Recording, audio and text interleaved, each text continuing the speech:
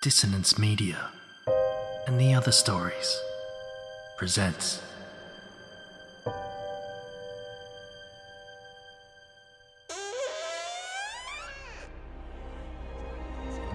Step into the abyss of After the Gloaming, a gothic fiction podcast that delves into the depths of human emotion.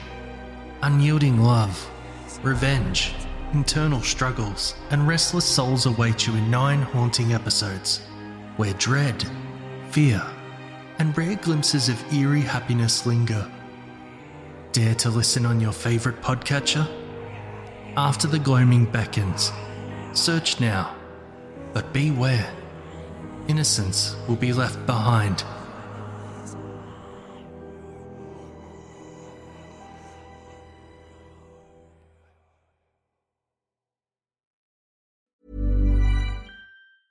Jewelry isn't a gift you give just once. It's a way to remind your loved one of a beautiful moment every time they see it. Blue Nile can help you find the gift that says how you feel and says it beautifully, with expert guidance and a wide assortment of jewelry of the highest quality at the best price. Go to BlueNile.com and experience the convenience of shopping Blue Nile, the original online jeweler since 1999. That's BlueNile.com to find the perfect jewelry gift for any occasion. BlueNile.com. Hey there, it's Michelle Norris. I'm host of a podcast called Your Mama's Kitchen. When I travel, I'm usually looking for a way to find a taste of home when I'm not at home. And one of the things I love to do when I am at home is entertain. And Airbnb allows me to do that. When I was in California recently, I rented a house that had a great kitchen. And when we were sitting around the table, we were all thinking, we're in someone else's house. Someone could be in all of our homes as well. If you have a home, but you're not always at home, you have an Airbnb. Your home might be worth more than you think. Find out how much at airbnb.com/host.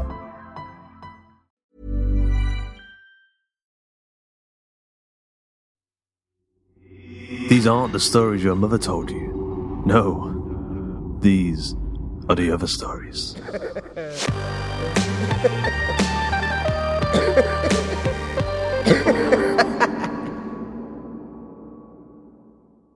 The Impossible Vase, written by Brian Marlar, narrated by Justin Fife.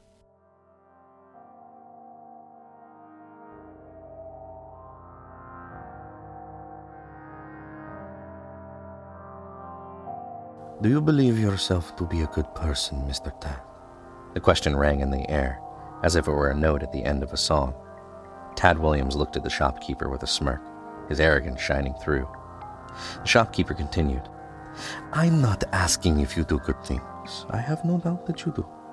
But if the scales were brought out and your good deeds weighed against your bad, would it show you to be a good man? The man speaking was holding a small vase, barely a meter tall and pitch black. It was as though there was a complete absence of light in and around the mysterious vessel. Through that suffocating, impossible blackness, however, was a pattern which was constantly changing and swirling like a mass of clouds in the sky. The vase was sealed with a lid covered in strange symbols that moved in a similar fashion to the pattern on the sides.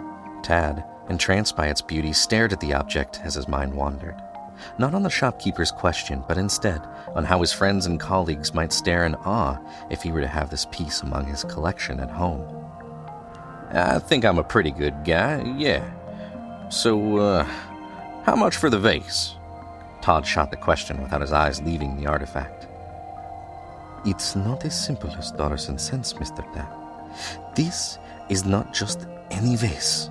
The shopkeep wasn't as old as you would expect an antiques dealer to be, but he had eyes that looked like they were filled to the brim with stories and wisdom. Unfortunately, he was not speaking to someone with patience or curiosity. Listen, Ahmed, Tad snapped, not actually knowing the man's name. I don't think you understand. I collect things, valuable things. See this ring? He lifted up his left hand and pointed to his wedding ring. The gold band glistened in the light, revealing an etched cross in the side. This is a one-of-a-kind Welsh gold ring. Some duke or bishop or someone old and dead used to own it, but now it belongs to me, the Tad. The Tad doesn't mess around. He clicked his pen and swiftly pulled a checkbook out of the front pocket of his jacket. So, how many digits is it going to take? Tad had wandered into the small storefront in Jerusalem because of a sparkling necklace he had seen in the window, but stayed when he spotted the vase in a back room.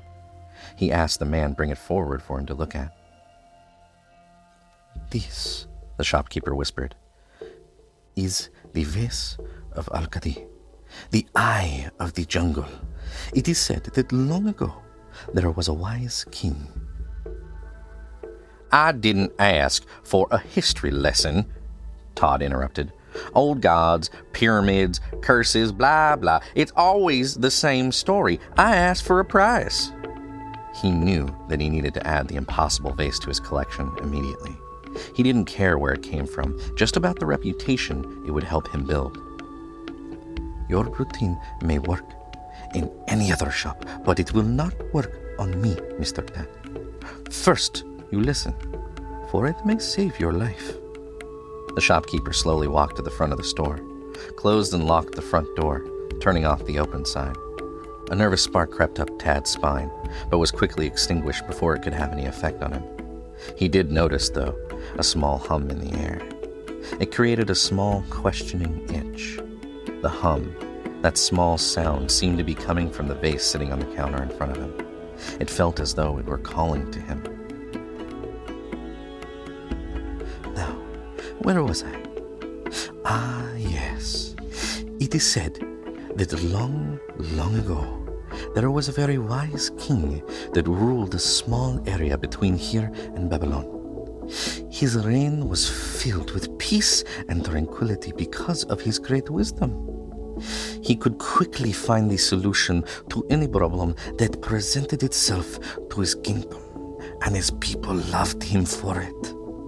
While he was a wise king, however, he was not a humble one. He knew how great and wise he was, which led him to seek out the solution to life's greatest problem: death. As he grew old, he struggled with trying to find a way to, how do Westerners say, cheat death. Eventually, the king grew old and sick, confined to his bed. In an act of desperation, he called for the most powerful magicians in all the land to come and heal his broken body. Only one magician came. His name was Al-Qadi. This magician was known for meddling with the darkest magic, and some even said that he would have dinner with the great deceiver himself to learn more. This was of no concern to the king. Al-Qadi offered the king a solution. He could make him immortal, but he must be relieved of his earthly body. It was possible, Al-Qadi told the king, to become something else entirely, but it would require a journey to the darkest parts of the magician's spellbook. The wise king, in a moment of foolish pride, agreed. The king and the magician were locked away in a castle tower for days. Sounds of madness and terror echoed from the windows of the tower, bringing crowds from all around, waiting to see what the magician was doing for their great king. Finally, after days of work, Al-Qadi came out from within the tower holding something in his hands. It was an object, he explained, that could judge the hearts of men perfectly. If it judged them to be good, they would be granted immeasurable wealth and prosperity. If they were judged as evil, he said, it would consume them. The object, Al-Qadi proclaimed, was forged from the very wisdom of the king they loved and contained the still beating heart of their great leader. The shopkeeper finished his story with a look of satisfaction on his face. "You've got to be kidding me," Todd laughed. "You may think I'm some stupid American that you can pull one over on, but I'm not buying. There is no such thing as magic, and I sure as heck don't believe that this vase is made out of a king." He slid his checkbook into his jacket pocket, pulled out a pair of sunglasses and turned away toward the door. Do you hear the king's voice? The shopkeeper asked. Some people think it's a hum, others a buzzing, but I hear more of a quiet, steady drum, not unlike a heartbeat.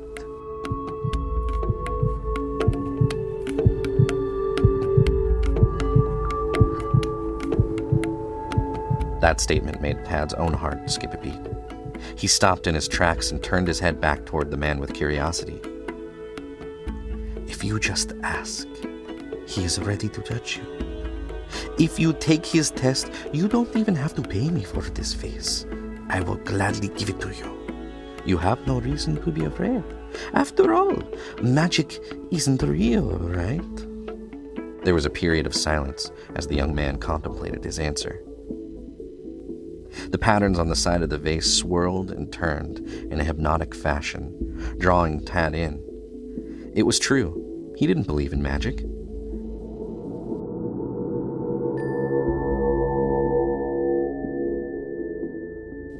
The hum started again.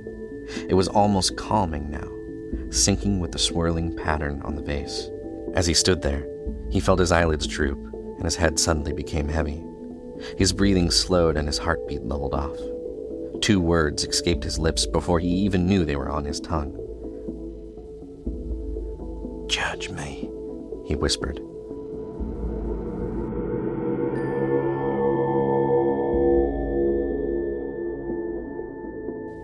His eyes grew wide as he snapped out of his hypnotic state.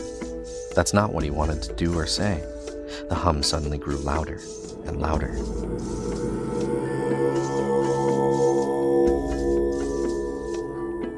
Tad wanted to leave, but his feet were like cinder blocks. He fell to the ground, unable to move at all. The hum was now a monstrous thumping, like a giant heart beating over and over again. Thump, thump, thump.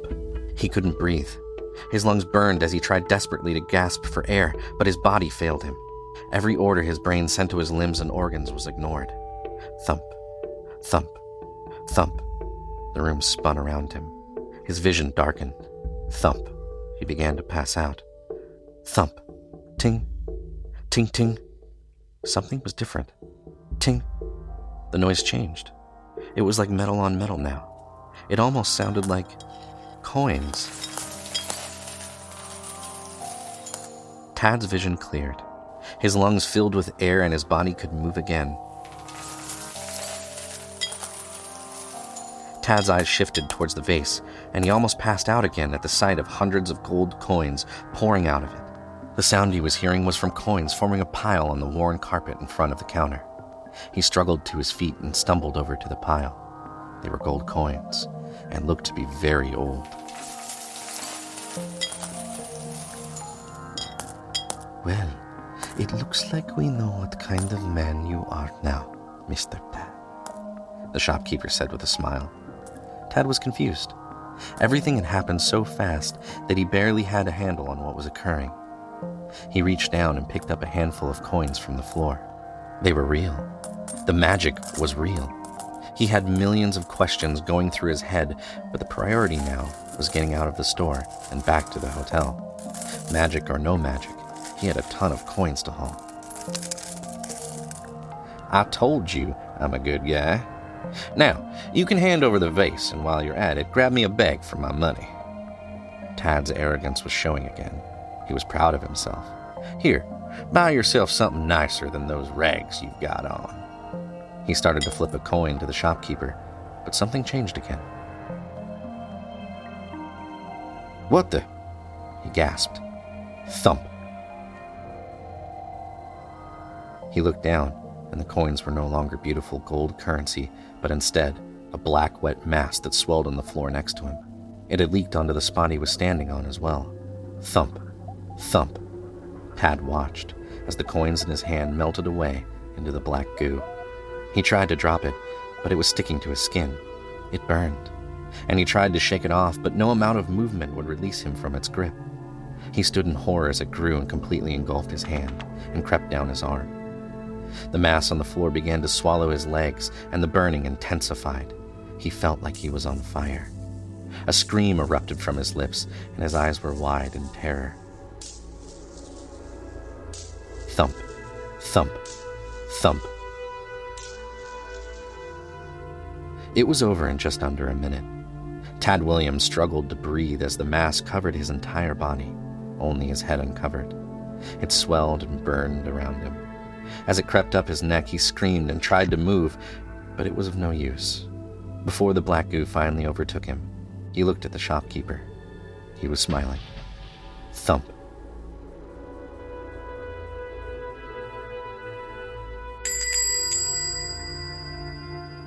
The door of the shop dinged as a young man no older than 12 walked in. He crept among the shelves, scanning every piece in the glass cabinets.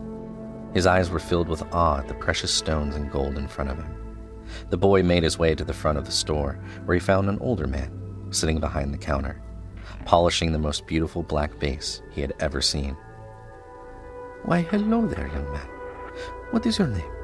The shopkeeper smiled and stood up, leaning over the counter. The boy hesitated before answering the question, his eyes still fixated on the vase. "My name is Kamal. What's yours?" The boy scanned the glass case inside the counter the man was leaning on. It was full of smaller jewelry, like earrings and rings. Something in that case caught his attention. It was a beautiful gold ring. It had a cross etched onto the side of it. "It's nice to meet you, Kamal. My name is Al-Kali."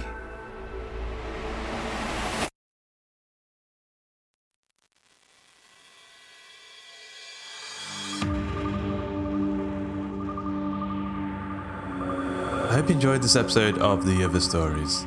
The Impossible Vase was written by J.M. Bryan, narrated by Justin Fife, edited by Carl Hughes, with music by Z+E² and Tom Robson. So you like short stories told in the medium of audio? Well, we got something to show you. Something secret, something special. We got stories you ain't heard before, and these aren't the stories your mother used to tell you, nor are they the stories that we tell you. These are the other stories. So once a month we put a secret, exclusive other story on our Patreon feed, and it's available only to our patrons over at patreon.com/hawkandcleaver. So if you want to get in on a piece of that action, head over to patreon.com/hawkandcleaver and pledge from as little as £1. Until next time.